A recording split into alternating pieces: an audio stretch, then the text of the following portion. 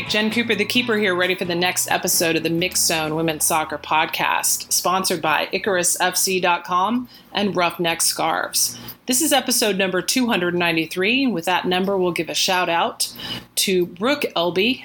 She retired from NWSL at the end of last season. She's now the co-executive director with Yael Overbush for the NWSL Players Association. A pretty big job, very important deal. Elby retired having played 2,930 regular season minutes in her NWSL career, having played with Boston, Utah, and Chicago.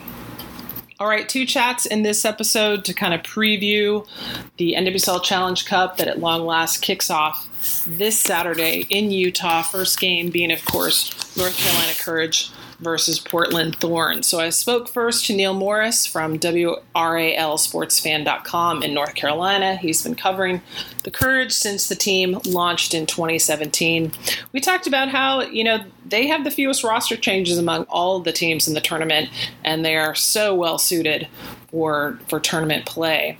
And then I caught up with Tyler Wynn from Rose City Review. Great coverage of the Portland Thorns. We talked about how the players for Portland, the players in the background, will probably be more significant in this tournament than they've ever had an opportunity to be. And then in between the two chats will be the Jensplain segment. This week I go over the tournament roster rules and the tiebreakers. All right, enjoy.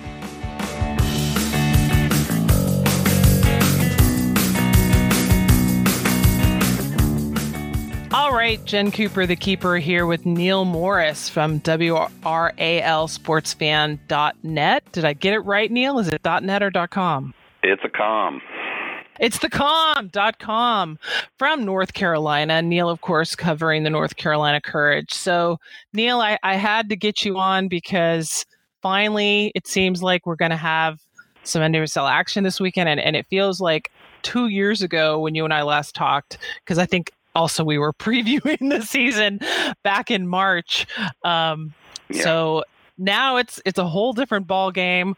We've got a tournament in Utah, each team going to play 4 games. Of course, with the news today that Orlando's pulling out, not sure yet how the schedule's going to change, but I would think be a little bit easier with just 8 teams, right? Then you don't have to have a bye week. But to start off, Neil, give me just your thoughts on this tournament, the format as we know it, what you think it means for a club like North Carolina.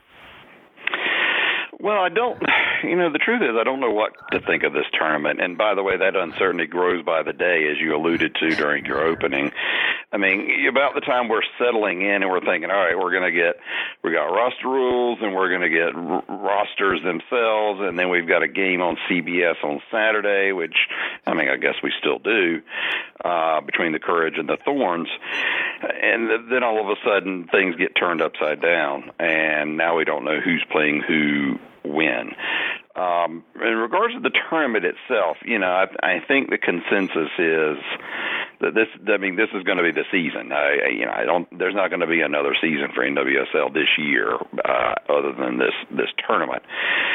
For the most part, I was glad that they were getting together to play. I think it would have been tragic to lose an entire year. But I've been back and forth on it. And then there's sometimes when I wonder, well, what are we doing this for other than, and this is not a small thing, but other than, to sate the new sponsors and the new TV deals that the league is put together, which is not a small thing. But right. And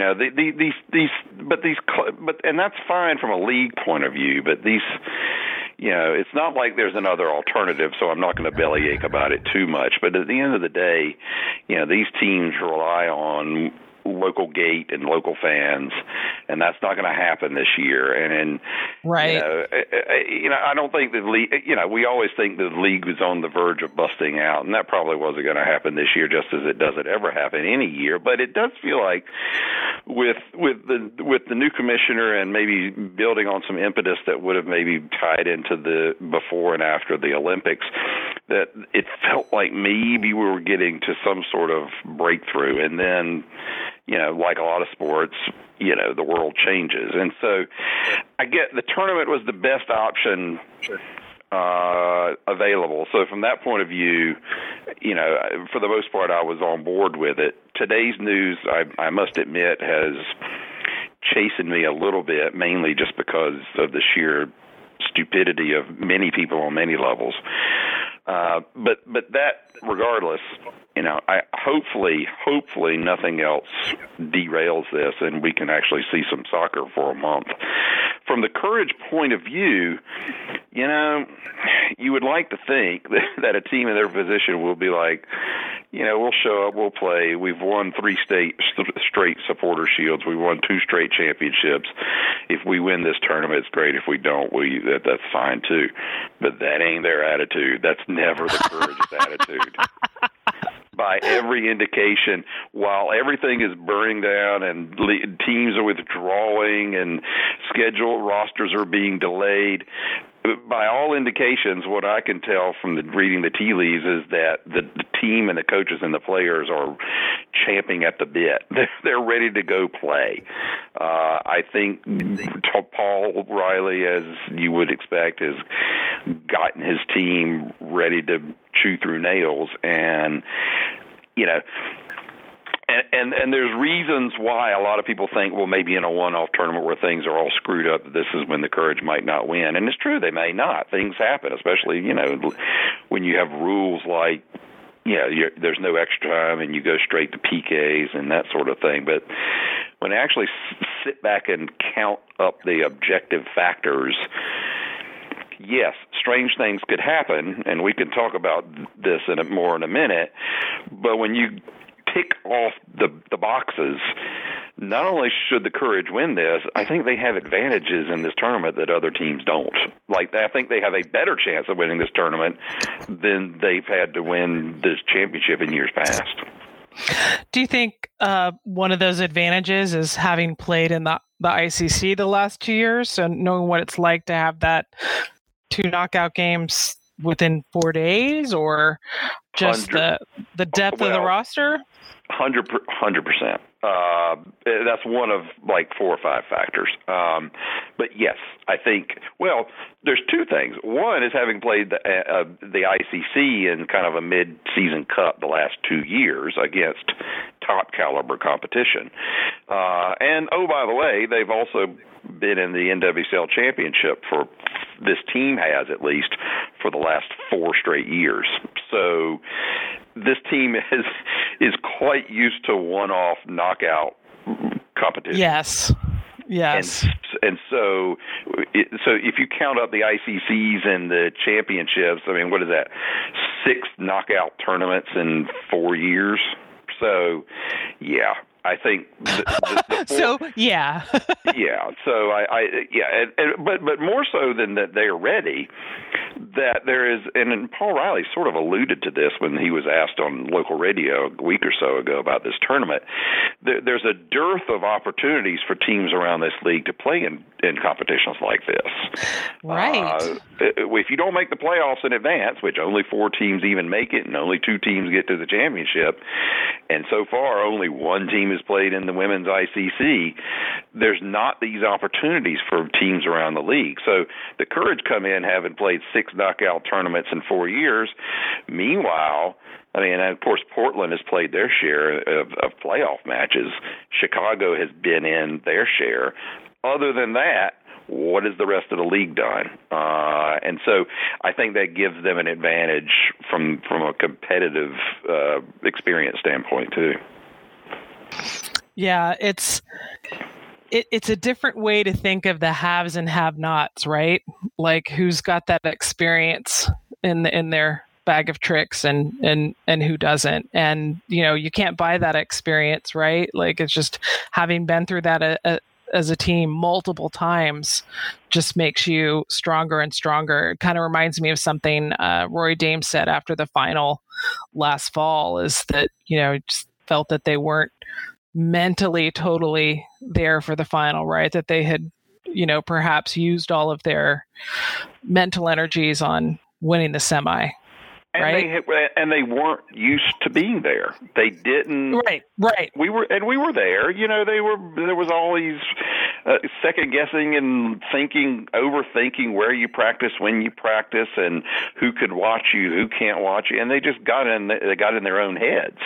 And Rory admitted we weren't ready for this environment. We weren't used to it, and he said that. So, that interview that Paul Riley gave last week, he said, of course, you can't, the schedule doesn't allow you to do everything you want to do every year. But his proposal was we should be playing a cup competition like this every year, so to give these teams a chance to do this. Yeah. No, I totally agree with that. Well, and talking about like you said, we don't need to poo-poo the format or say it should have been like whatever. I think you're right saying that this looked like it could be a breakout year. We were riding a nice momentum from the 2019 Women's World Cup. New commissioner, CBS deal coming into the Olympics, and then everything stopped. And I think I don't think it should be surprising to people that NWSL is poised to be the first league back when you only have 9 clubs. You can be pretty nimble, right? That you could actually have all your players on a Zoom call for the Players Association to discuss the tournament with the league. It's doable, right? That you have an owner in Utah that can say, hey, I've got access to 2 private jets or something like that, so I can make sure that all teams get here without having to fly charter.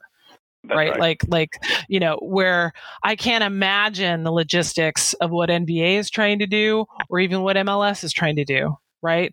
Like MLS's tournament at this point is more than 3 times the size of what NWSL is doing. So fingers crossed everything goes smoothly from this point on. It seems like the aggressive testing is part of what led to Orlando having to withdraw. That they made it pretty clear that no player can leave her home market if she tests positive. So I guess in the big picture, it's better that they know now and Orlando doesn't go, and hopefully the other 8 teams get there and no problems. Yeah. But looking at the rosters as I've been, preparing to cover this tournament, even though we don't have our official rosters at this point yet, still North Carolina has had the least turnover among all of the NWSL clubs. Not that anybody should be surprised. Still had obviously a big loss with Heo's retirement. Other than that, the changes have been pretty minor. But tell me what you know about the question mark that is still Merritt Mathias, because since we had this big shutdown and teams haven't posted much about training, it's like I don't even have a sense of where she is in her recovery. And to be honest, I don't really either. I suspect she's training, but if I could hazard my guess, and again, I thought maybe there was a chance that because her target return, even as distant as last October, was that she would be back in June. So there was some thought, at least on my part, that, well, if her rehab's gone well, this might be a perfect opportunity to kind of, ease her in, get her a game or two, let her, maybe this would actually help a little bit on the rehab level.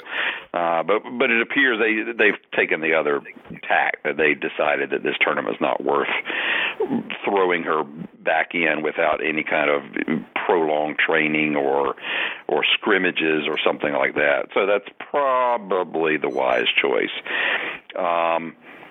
You hit on factors 2 and 3 with this question to why the Courage should have more of an advantage. One, they have a deep, talented roster, and more so. Well, I thought that just went without saying.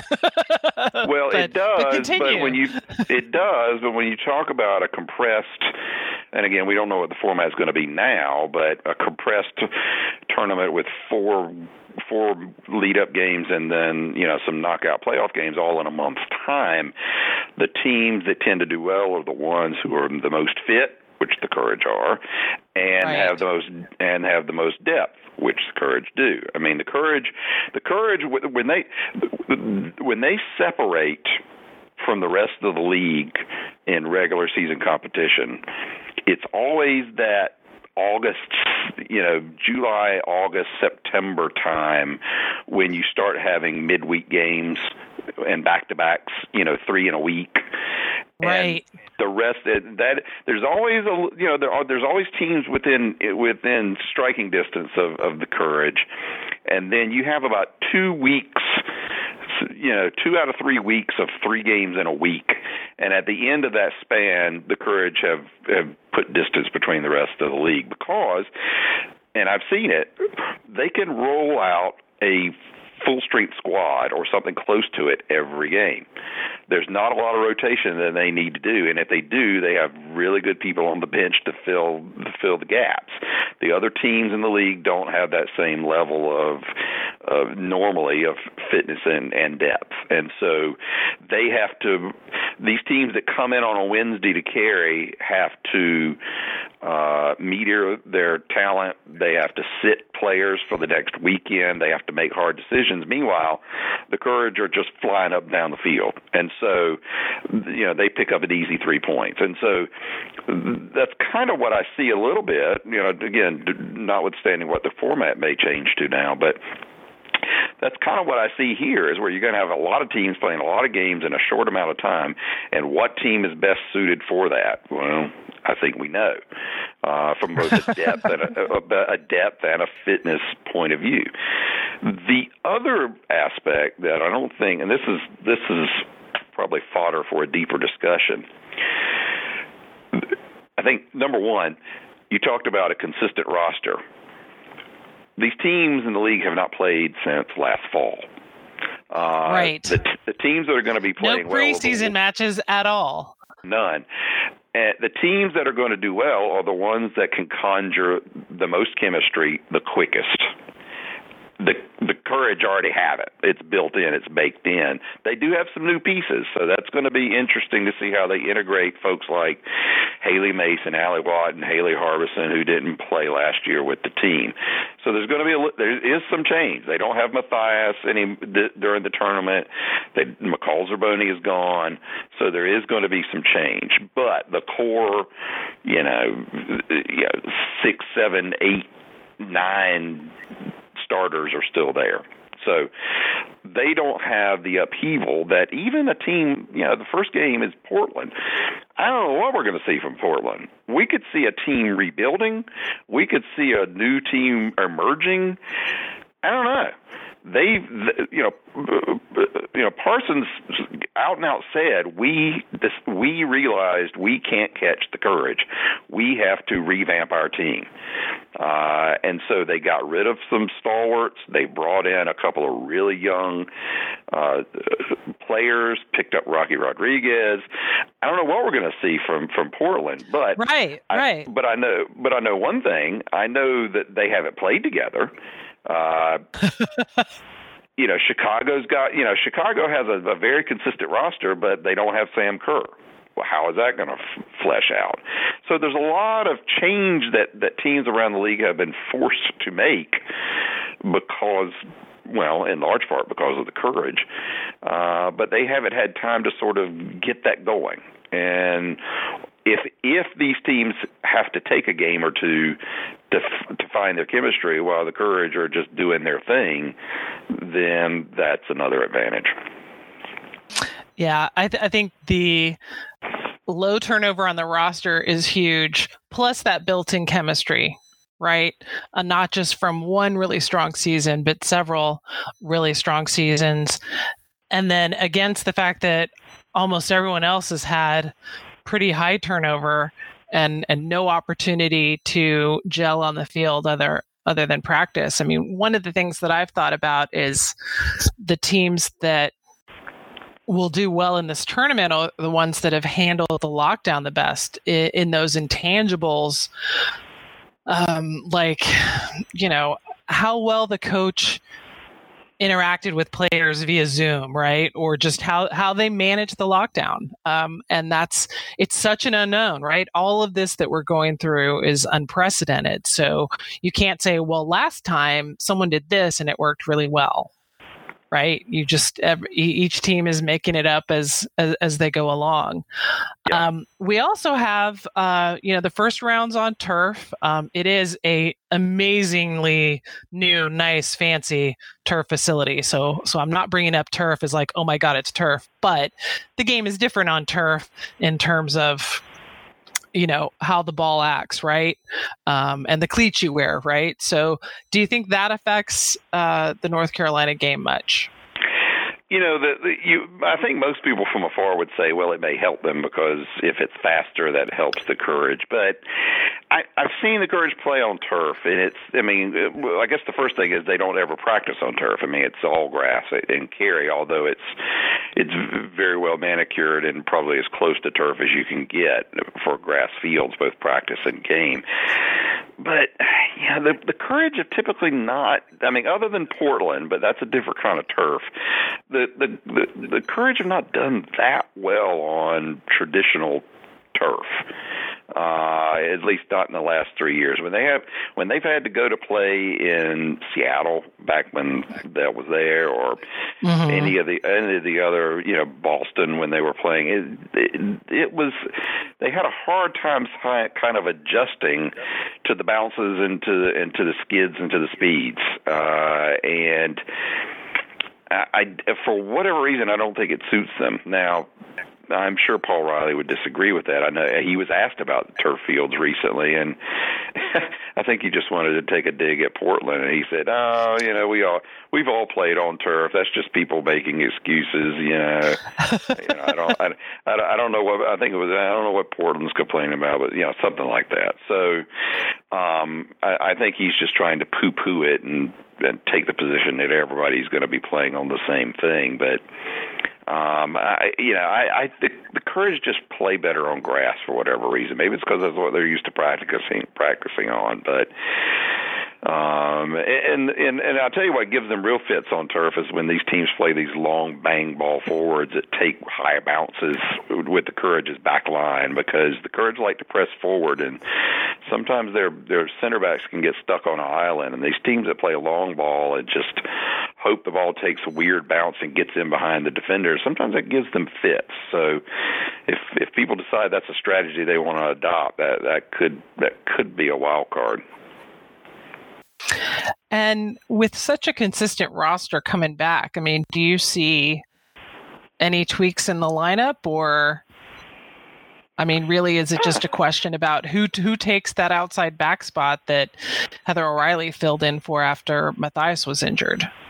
So this is both rank speculation and a replay of a discussion that I had on another podcast yesterday. And that's okay, because not everybody listens to the other podcasts, right? They don't. And if I'm right about this, then I want to be able to crow about it. And the other disclaimer is that I have not spoken to Paul Riley about any of this. He did give an interview with Jeff Kassouf, where he hinted that he might want to tinker with another formation in addition to the box. Now, usually I chalk those things up to Paul just trying to keep everybody on their toes, and that could very well be what's going on here. But so here's my thought process, Jen. First, my philosophy is go with what's worked. Go with the box. You've got the personnel for it. Nobody's figured it out. You can plug and play it right back. And I think the most likely candidates right now are either Haley Harbison, who the team really liked until she tore her ACL in the late preseason last year, and she rehabbed very well, and apparently is doing well in preseason this year. So I think they brought her back, and I think they feel like that she is a possible contributor. The other possibilities, I mean, Riley has floated Kari Recaro at right back. We'll see. Ryan Williams is always a possibility. She's been around 2 or 3 years now as a utility player.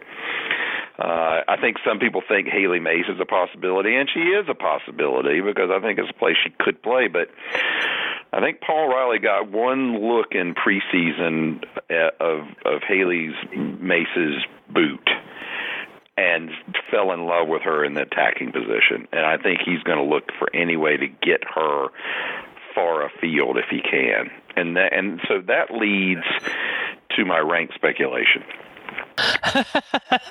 Paul, bring it on.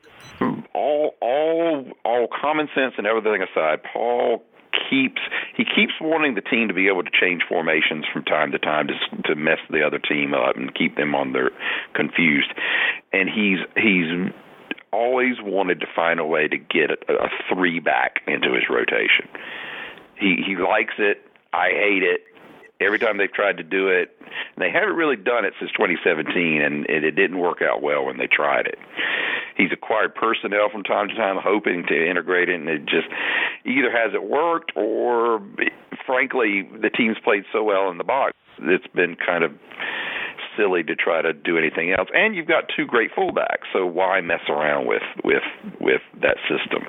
Well, if Matthias is going to be out and you're going to be going with someone inexperienced or at least not as experienced at the right back, I wonder whether Paul is considering, at least in some circumstances, trotting out another three back, perhaps Ursig, Dahlkemper, and Daniels in the back.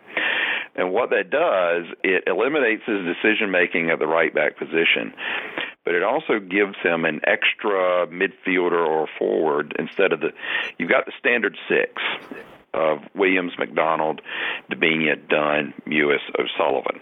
Well, now, with that lineup, you would have Hamilton on the bench, Mace on the bench, Ali Watt on the bench.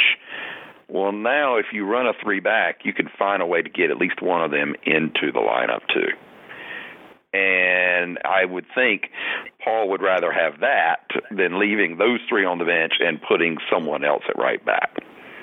That's my thought process. I hope I'm wrong, but I can see how that might be enticing to him, just given everything I've heard over the last few years.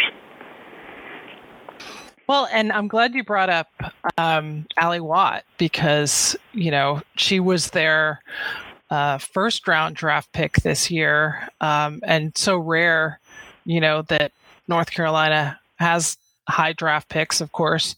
Thoughts on Ali Watt? I like her a lot. I was at the draft in Baltimore, and my cram session of draft prep the night before, looking at videos of people I hadn't looked at, I said, "Who is this player?" I know the Courage, weeks before the draft were high on Morgan Weaver and Taylor Cornegay. They really like those two. But I think everybody else fell in love with them too, and then they ended up going 2 and 3. So I think going into Baltimore, the Courage knew they weren't going to get those two players. I know that when it came time for them to pick, if you remember, they called a timeout. I think right. That's because they were talking to Orlando and Utah, who had the next two picks under them, to see if either one of those teams wanted to jump up. And because I don't think the Courage were especially felt pressed to pick a player. And I think they thought Watt was very talented, but they also thought that she was like other players they already had on the roster, and that she didn't add any new dimension. My position is, and I think Paul Riley has now come to the realization, that she is immensely talented and immensely fast and immensely skilled. And I think the Courage got cornered into taking her, and it's probably the best forced draft pick they've had, in my opinion. I know that Paul Riley was a little irked that she went to Australia. I don't think that was totally with the team's blessing, and that might have created a little bit of a rift if the season had started on time, but it didn't. And so she's had essentially it's full of a preseason as everybody else. And the last comments that I heard from Paul Riley, and I know Paul speak, and the last time I heard him talk about Ali Watt, he was gushing about her, which To which I say it's about time. I don't know how the rest of these picks are going to turn out above the Courage. I mean, Sophie Smith may be great, and Weaver may be great, and Ashley Sanchez may be great, but I think Allie Watt is a really good player, and she may end up filling a bigger role on this team, especially given a need for squad rotation than they think. Paul didn't like her going to Australia, but I watched her the 3 or 4 games she played, and she looked really good in making her pro debut. So she's a great combination of speed and skill and smarts. She's a great passer. She's not especially tall, but she knows how to get her head on the ball. I wish we had a full season so I could see her develop. That's the one. There's a lot of things I regret about this season not happening, but from a Courage point of view, I really wanted to see how she would develop. Well, and I guess in a way it's fortunate that she got some time playing in Australia's W League because that probably aided her development in a way that she would have missed, with the shutdown. Right, and that was originally her intent. I think the Courage would have rather initially wanted her in camp. I mean, she was going to miss about 2 or 3 weeks of training camp, which for a rookie is a lot. But as it ended up playing out, yeah, it probably was a good thing on balance. So, last question for you, Neil. Hopefully, this is a fun one for you. But who would you envision being North Carolina's opponent in the final? Because I would go ahead and assume that you would predict that North Carolina would be in the final of the Challenge Cup. So who would you think their opponent would be?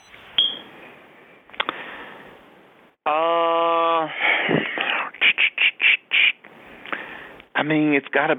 Oh boy.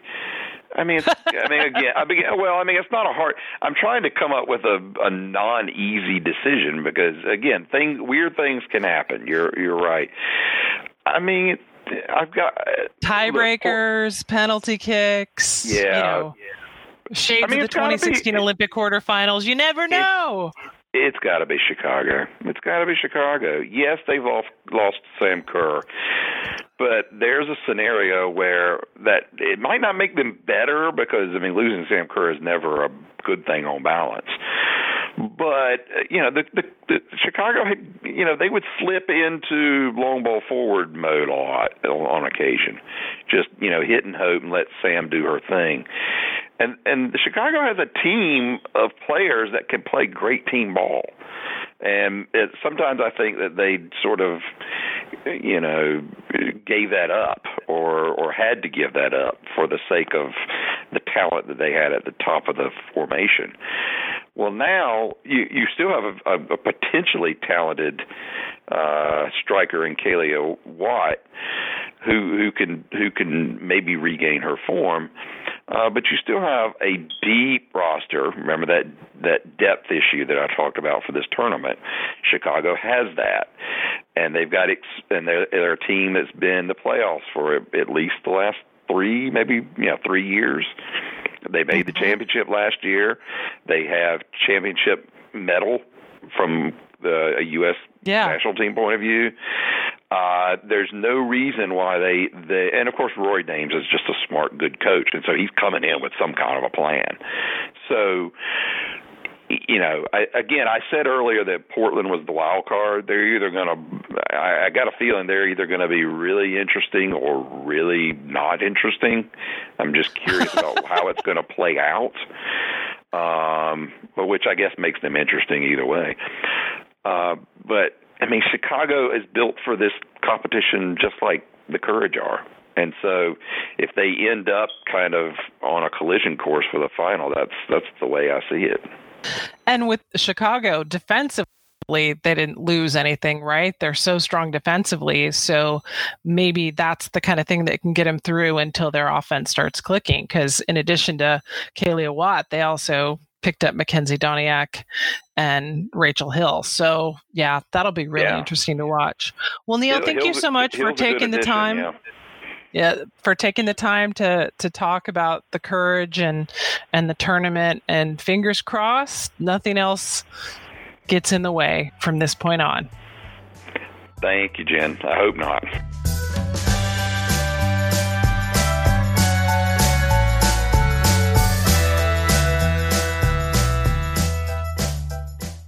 Time for a little Jensplaining, and this one's kind of a repeat of a topic I talked about a few episodes back.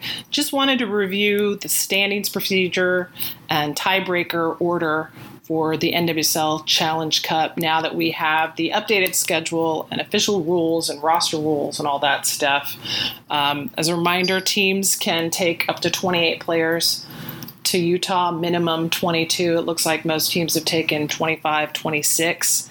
All the players can suit up for every game, and they can use up to 5 subs, which is a little bit different from an NWSL regular season game.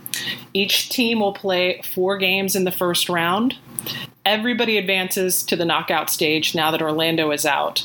So what you're fighting for in the first round is seeding for the knockout stage. Because in the knockout stage, top team will play the bottom team, number 2 will play 7, 3 will play 6, 4 will play 5. So you're fighting for the best seeding in the knockout round. You get 3 points for every win, 1 point for each tie. Any teams tied on points in the final standings, these are the tiebreakers they use. First tiebreaker is head-to-head, which is a little strange for a first tiebreaker. It's only going to be used if just 2 teams are tied on points and those teams played each other in the first round, because obviously they didn't play. Can't use that tiebreaker. Next tiebreaker will be goal differential. In other words, number of goals you scored minus the number of goals you conceded. Next tiebreaker, total goals scored. Next tiebreaker, you can call it fair play points. You can call it yellow, red card accumulation. It's basically a point system based on how many yellows, second yellows, straight reds that your team accumulated in the first round. And after that, if absolutely necessary, they still need a tiebreaker. It just goes to the fun old coin toss. So tournament kicks off this Saturday in Utah, hoping to have by the end of the week a downloadable Excel sheet so that you can plug in scores and the standings will automatically update so you don't have to think of all these crazy tiebreakers. But barring that, right now at least there is a downloadable PDF of the first round schedule. So at the very least you can see when the games are and how to watch them.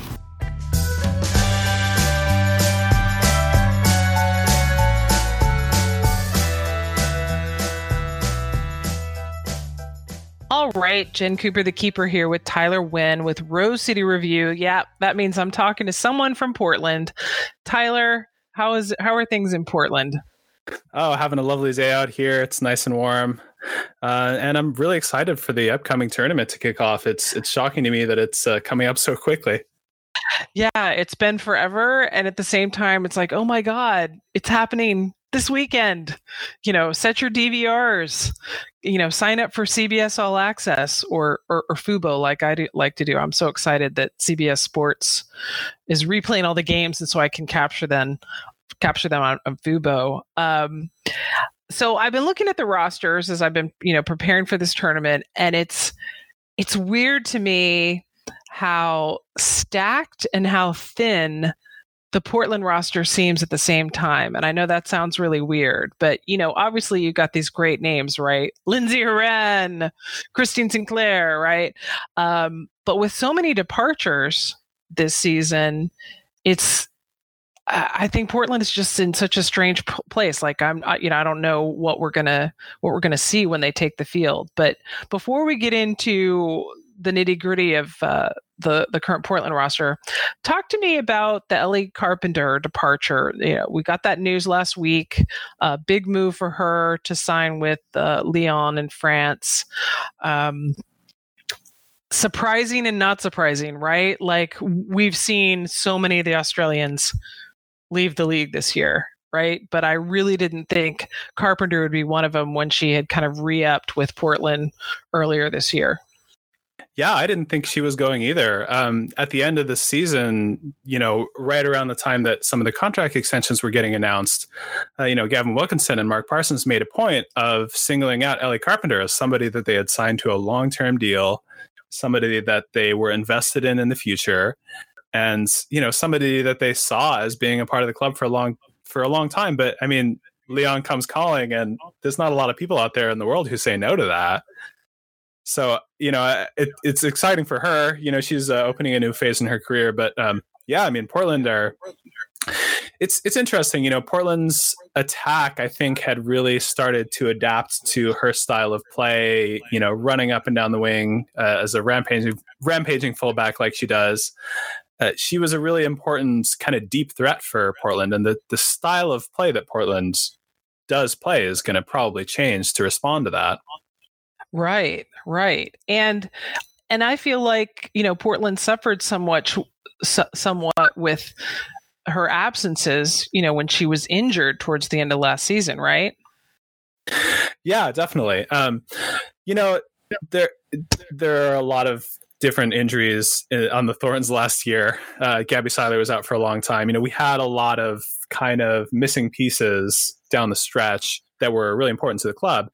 But what's interesting is that, with Carpenter out, the kind of players that you slot into that position, or that Portland does, it totally changes the style of play. You're looking at the first choice off the bench is going to be Catherine Reynolds. And she plays like a third center back essentially when she's in. So you have this kind of interesting situation where Portland is kind of playing a back three, with Klingenberg pushing really high up the field as essentially another winger. And I mean, that's a pretty experienced and intelligent back line you're talking about there, with Reynolds, Menges, and now Sauerbrunn. They're not the fastest in the world anymore. They're getting up there a little bit, but they're really experienced brilliant. and yeah, great vision on the ball. Absolutely. I mean, they're all geniuses in their own way. So, I mean, it's going to be different now for the Thorns. And, we knew going into the season that there were going to be a lot of changes. There was going to be some new stuff going on, but I don't think anybody expected quite this much. So with her departure and all the other, names that have left since the end of last season, it seems to me that the outliers, as you called them before we started recording, and just players who really had to hold down the fort for Portland during the World Cup window last year, but also some that we haven't seen much of because of injury, like they're going to be so crucial for this Challenge Cup. And I'm thinking specifically of Gabby Seiler, who we barely saw her rookie season because she decided to stay at Florida basketball because she was a two-sport athlete. And then last year was playing great and got injured. Kelly Hubley, who's been like that consistently in the 18, right? Doesn't get a lot of minutes unless big names are gone.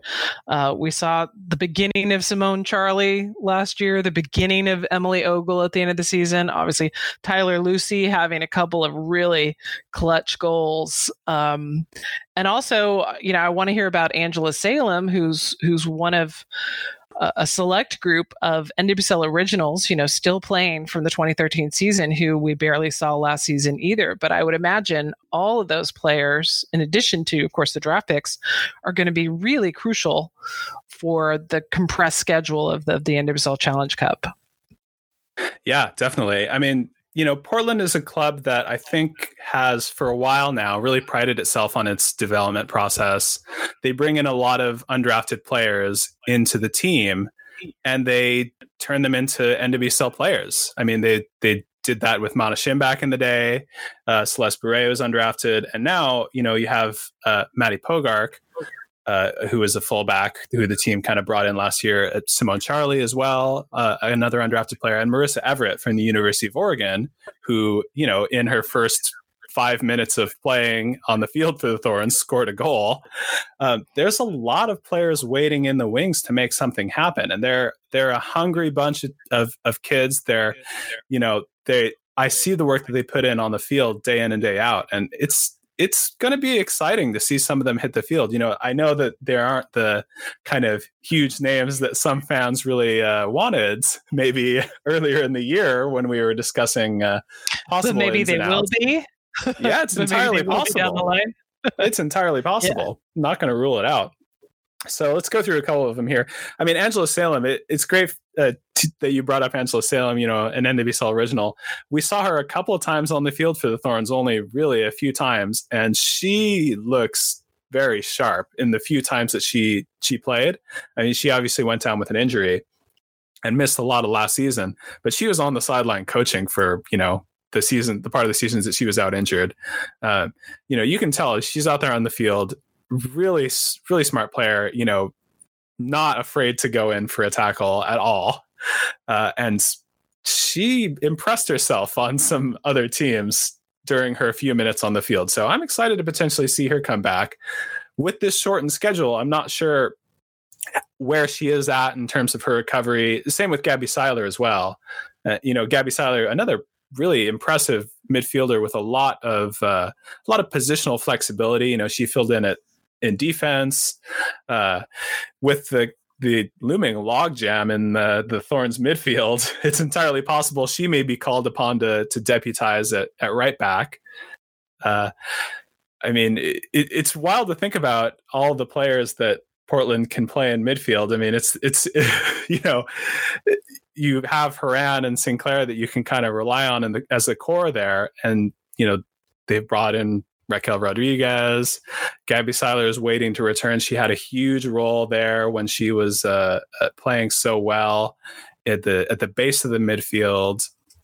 We've still got Celeste Bure and Angela Salem. That's a lot of talent that is sitting around there waiting for their shot to make an impression. So it's not going to, just because players are leaving, it's not going to be any less of a competitive training environment out there. Right. Yeah. And it's so easy to look at this and go, oh yeah, it's just 23 players. Like, well, only 11 start. Yeah, absolutely. So it's still competitive, and sure, you can use up to 5 subs. That's still a lot of people, not playing. I mean, as always, this remains, such an incredibly competitive league. Tell me a little bit more about Emily Ogle and also Marissa Everett, more players that, we just got a tiny glimpse of last year, but should see more time in this tournament. Yeah. I mean, the club is really high on both of these players. Emily Ogle, who, out of Penn State, really, really steady on the ball. And the few moments that we got to see her on the fields, we just got a little taste of what she's like, just in a few little instances, but you can tell, she's got her head on a swivel in the midfield. She's really self-aware. She knows what's happening, and she's going to try and get in the right place to receive a pass. So that's a different look for the Thorns in midfield. Somebody who is kind of finding space and ready to kind of engage with other midfielders in order to release one of them, and it's one that could work out pretty well in some of these instances. And she's obviously, pretty recently familiar with the college-y format of this cup.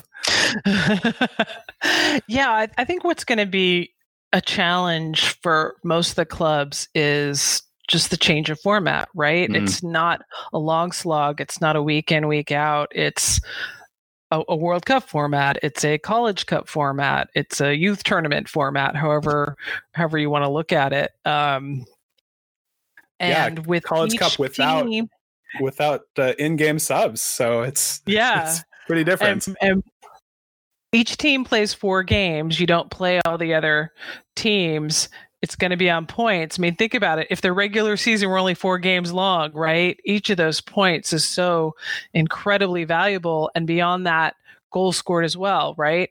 I do find the tiebreakers to be a little bit wonky, that it starts with head-to-head when you may not have played the other team, right? So that's why I'm like, why should you start with goal differential, right? Right. But so it's head-to-head if the teams have played, then goal differential, then total goals scored.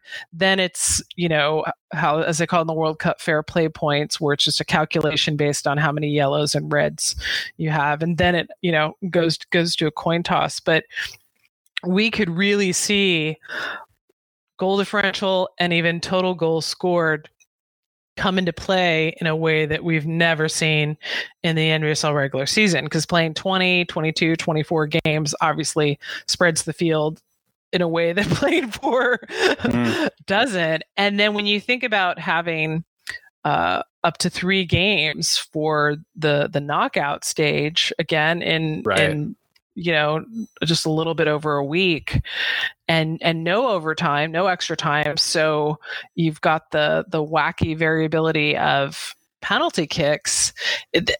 This could be a roller coaster ride. Oh yeah, and personally, I mean, I know this may be controversial, but I kind of enjoy a good penalty kick shootout, and there's only ever been one in the NWSL. So I want to know how some of these players are going to respond to that pressure. It's the kind of thing they're great to watch. You don't want to have to be on one of the teams that loses, right?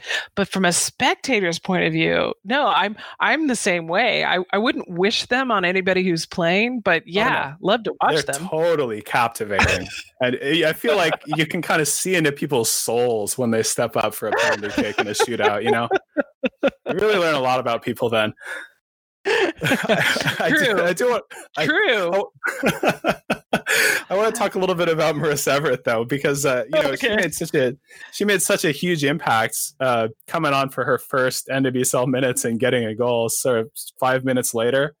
That obviously sticks in the mind of a lot of Portland fans, but I mean, I think she only played something like 30 minutes, most of it in stoppage time last season, but she got 4 shots on goal in that time.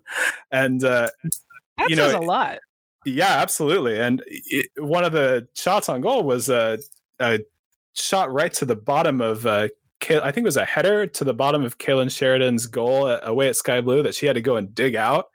So, I mean, you can tell she's raw. She's definitely still working on her game, but she's, the forwards that the Thorns have waiting in the wings are really eager, and they're you can tell they're itching to get out there and make an impact, which of course brings me on to Tyler Lucy, who's always hyped up for an appearance. And I feel like we may see a lot more of her this tournament than we have in previous seasons. She's had a couple of really impressive goals. Was it against Houston where she scored that one from 30 yards away? Yes, last June. Yeah. Was that a game winner? Actually, I can't even remember. Or no, I think that was a game winner, and then she had the game winner just like 2 weeks later in the the game against Orlando, that crazy 4-3 game at Portland. Yeah, that's right. Yeah. So she was kind of on fire. She does have a knack for the big moment, Tyler Lucy, and this. I always love telling this story about Tyler Lucy from training. Because, at Thorns training, it's not an uncommon thing for after people are kind of finished with training, the big name players will go and line up and try and do like a crossbar challenge from the top of the box. So, they'll try and hit the crossbar standing at the top of the box. Haran's always there. Sinclair's always there. Heath is always there. And I saw Andrusina step up a few times there, but the only other player who I saw ever step up to that line to put themselves in that mix was Tyler Lucy. So wow. Yeah. She is not afraid of anything. Like, she's going to go up and you put her on the field and she's going to go and try and prove a point, Oh, and that's what you need in the rookies and the second year players with not a lot of minutes and the up and comers is, people with the chutzpah to challenge the, as I was saying, the Christine Sinclair, Lindsay Horan, Becky Sauerbrunn, right? Like the big names, because the way NWSL works, it's almost impossible to have a roster that's all big names, right? So that second tier is just as important, especially as we keep coming back to that compressed schedule for the Challenge Cup. And that's why I'm really excited to see some of these players where we only got a hint of them last year. And, when I'm looking at rosters or I'm updating my almanac or something like that, I'm always like, oh, that's, what must that be like to, you train the whole season and you just get these little tidbits on the field where, okay, I got 8 minutes in this game and I got 20 minutes on this game, but we know there's more, right? We know that those are players who in college were playing the entire game, and so I would think they would look at this opportunity as, yes, I'm going to get serious minutes. Oh yeah, no doubt about it. And and I think it's a credit to the culture that Portland has that it doesn't really seem like any of them are scared. I never get that sense from any player up and down the roster. There are obviously braver players than others, but they're all. Everybody's equal in a training session is the impression that I've always gotten from them. I haven't even got to Simone Charlie. There's so many of these players to get to. I'm sorry about this. That's okay. Keep going. I mean, Simone Charlie, I would definitely recommend people go back and watch that game at home against Chicago during the World Cup season last year. I mean, that's Midge Purce's one of her breakout games. But right. I mean, Simone Charlie is just shockingly good in that game. I mean, Portland is sitting back and kind of playing Chicago on the break because they've lost so many players to the World Cup. And on the break, I mean, Charlie is just she's almost it's unfathomable what she's able to do. She's so fast in a sprint, and she's got really impressive ball control. I don't think anybody really saw it coming when she broke out in the way that she did. Other than the people at the club, I didn't even see it coming to that extent. Nobody really knew, how good on the ball she was, and I think she had. I seem to remember her having 2 nutmegs in her first ever game away at Sky Blue. And then she had 3 in her next game against Chicago, setting up Purce twice. She's got a lot to work on as a player.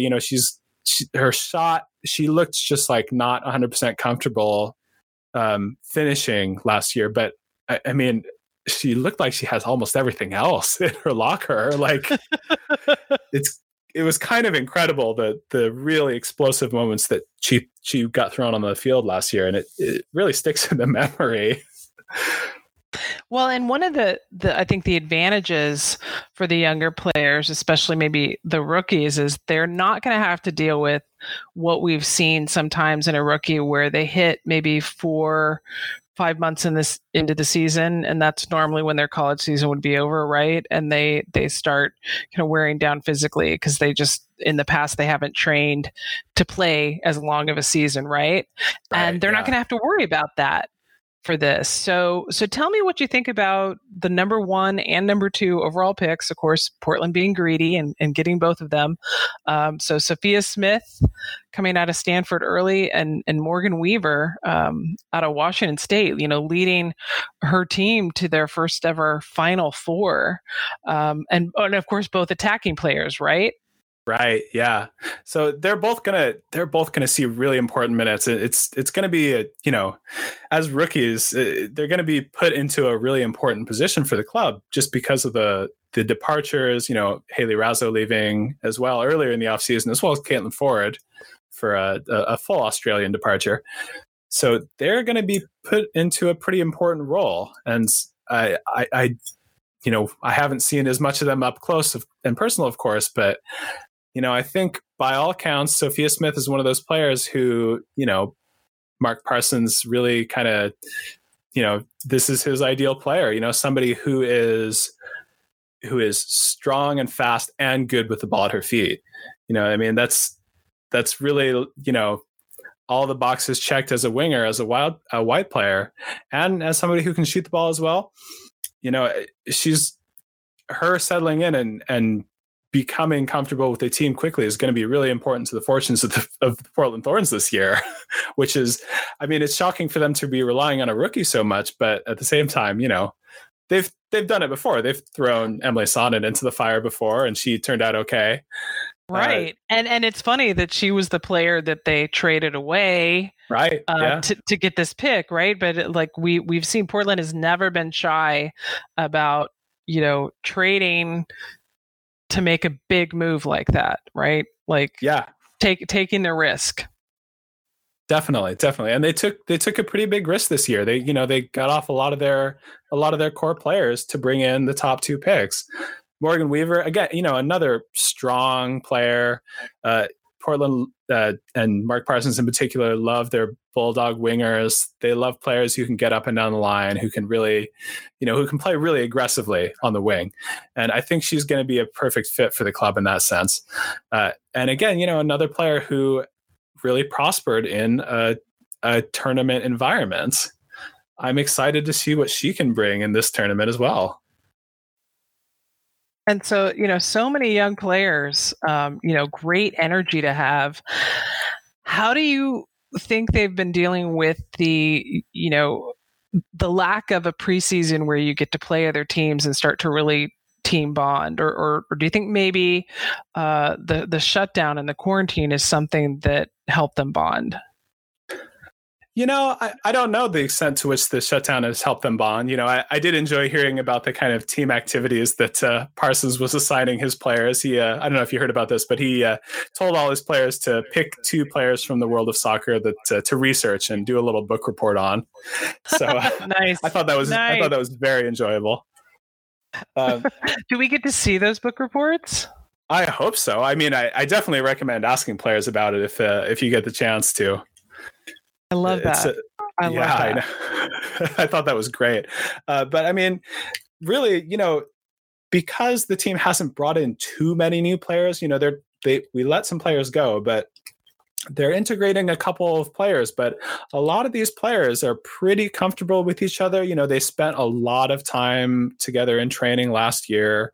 Most of them have been around for a year before as well, even if it's just on the fringes as a non-rostered player. I mean, Simone Charlie was a non-rostered player for a year before she signed a contract here.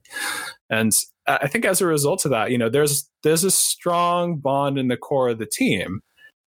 And weirdly, by not bringing anybody in, that may end up serving them all right because they already kind of know how to play with each other. It's just the number 1 and number 2 pick of the college draft that they have to learn how to play with. And that's a really good point. It's not a lot of new players coming in. It's the same core having lost some players and just a few new players coming in. Well, Tyler, thank you so much for taking the time to talk Portland Thorns, and thanks for your coverage on Rose City Review. And fingers crossed, we'll get games back in places other than Utah sooner rather than later.